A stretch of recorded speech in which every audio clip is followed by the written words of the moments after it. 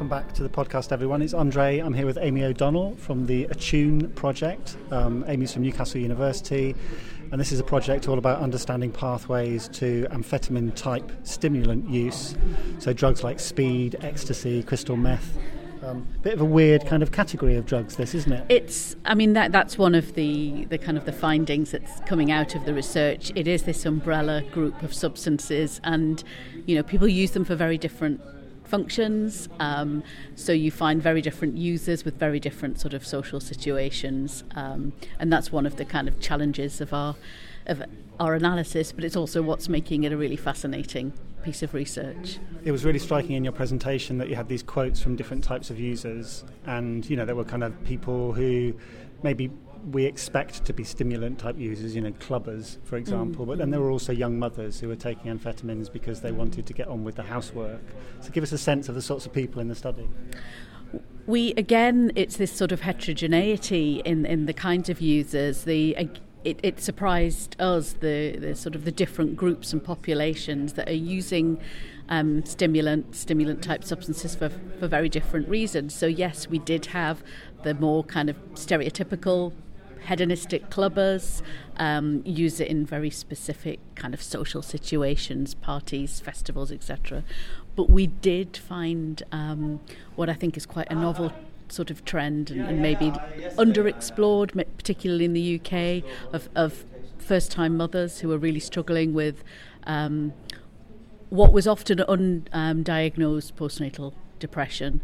But some of these women were also in problematic or violent relationships. Their stimulant use was being facilitated by the fact that their partner was the dealer. And it all made it extremely challenging for these women to sort of decrease or stop using stimulants. I think that was one of the kind of more novel, interesting groups that we managed to unearth, if you like. And the discussion that we've had in the room over the last hour and a half has focused a little bit on the kind of traumatic life events and previous life events of people that use stimulants. Do you want to say a bit about that?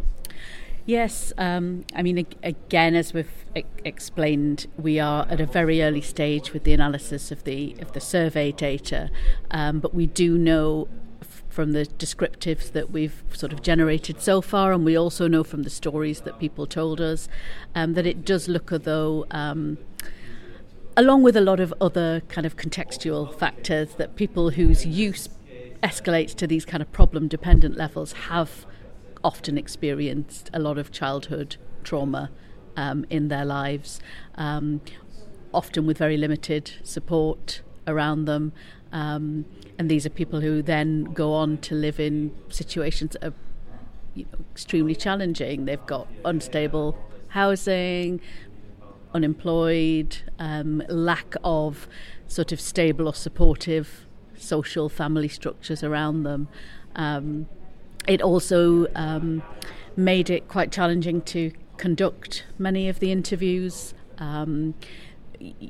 These were sort of structured tick box questionnaires. As a researcher, you've got a thirst for all this amazing information, but you have to be very mindful for the participant. You're asking about incredibly sensitive and difficult times in their life. And for some of our kind of dependent users, the group 1 and 2, we found that some of the questions were really triggering, and we had to take some time out of the interview just to talk it through and give them some support and potentially signpost them to sort of further help after the interview. That's complex, isn't it? Because you've got the potential for re-traumatising people. Yeah. But then you've also got the potential for starting people off on a road to some sort of recovery. That's right. And we had an interviewer within the Newcastle team who was based within an organisation called the People's Kitchen, which support kind of homeless people, often with complex multiple needs, primarily giving out food, but there's also a lot of support and respite. And on the one hand, initially they were a little bit concerned that some of the questions could be triggering and challenging for participants. But in the end, they actually found that this could be the first time people had had a chance to talk about their lives, and that it often was pretty therapeutic for them, and it did give an opportunity for them to be directed to other services or support, kind of to help them cope with some of these issues. Some of these individuals had been using that particular service but had been quite isolated and not really engaging with staff. And then after the interviews, they felt kind of they'd been noticed, they'd been seen, they were more visible. There were challenges, but I think there were also kind of lots of really positive opportunities through the interviews.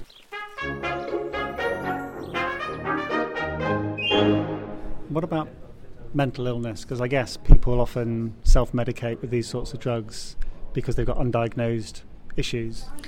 We found that was one of the kind of most common themes across all countries, that a lot of people, particularly when you're talking about amphetamine use, speed, it was related to ongoing mental ill health. And people continually talked about the challenges they have in accessing support for mental health when they're using stimulants, and equally the challenge they have in getting support for their drug use when they have ongoing mental ill health. So, people were starting for very functional reasons to help, but because they were then had these kind of coexisting problem issues, it was making it harder and harder for them to get any support, and the problems were really kind of getting exacerbated and worsening over time. Yeah. So Harry Sumnall published a blog for me on the review that you wrote a few months ago, the narrative review. When are we going to see some findings from this qualitative work that we can blog about? We have a paper currently under review focusing on the UK findings only. As a consortium, we're trying to explore how best to combine the European findings, which I think would be incredibly interesting. There are some challenges in that. However, the countries themselves are incredibly diverse.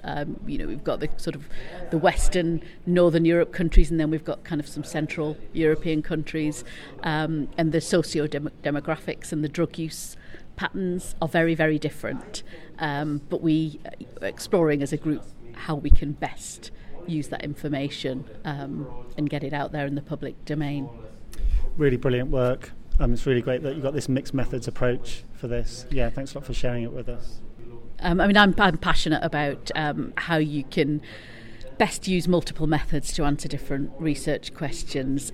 We had some queries today, why would you talk to drug users about these kinds of issues? Why did you use that particular method? And I think from our review of the literature in this field, that's what's missing, is the sort of the user's narrative, the user's perspective. And I personally don't see how you can really unpick how best to kind of support people without listening to their stories, because as we've heard today, it's not so simple. It's not that a specific personality type leads to a specific pattern of drug use. There are so many different social, environmental, individual factors that are kind of interweaving and interplaying over a person's life course, and you need to ask different questions in different ways to really get to the bottom of what's happening.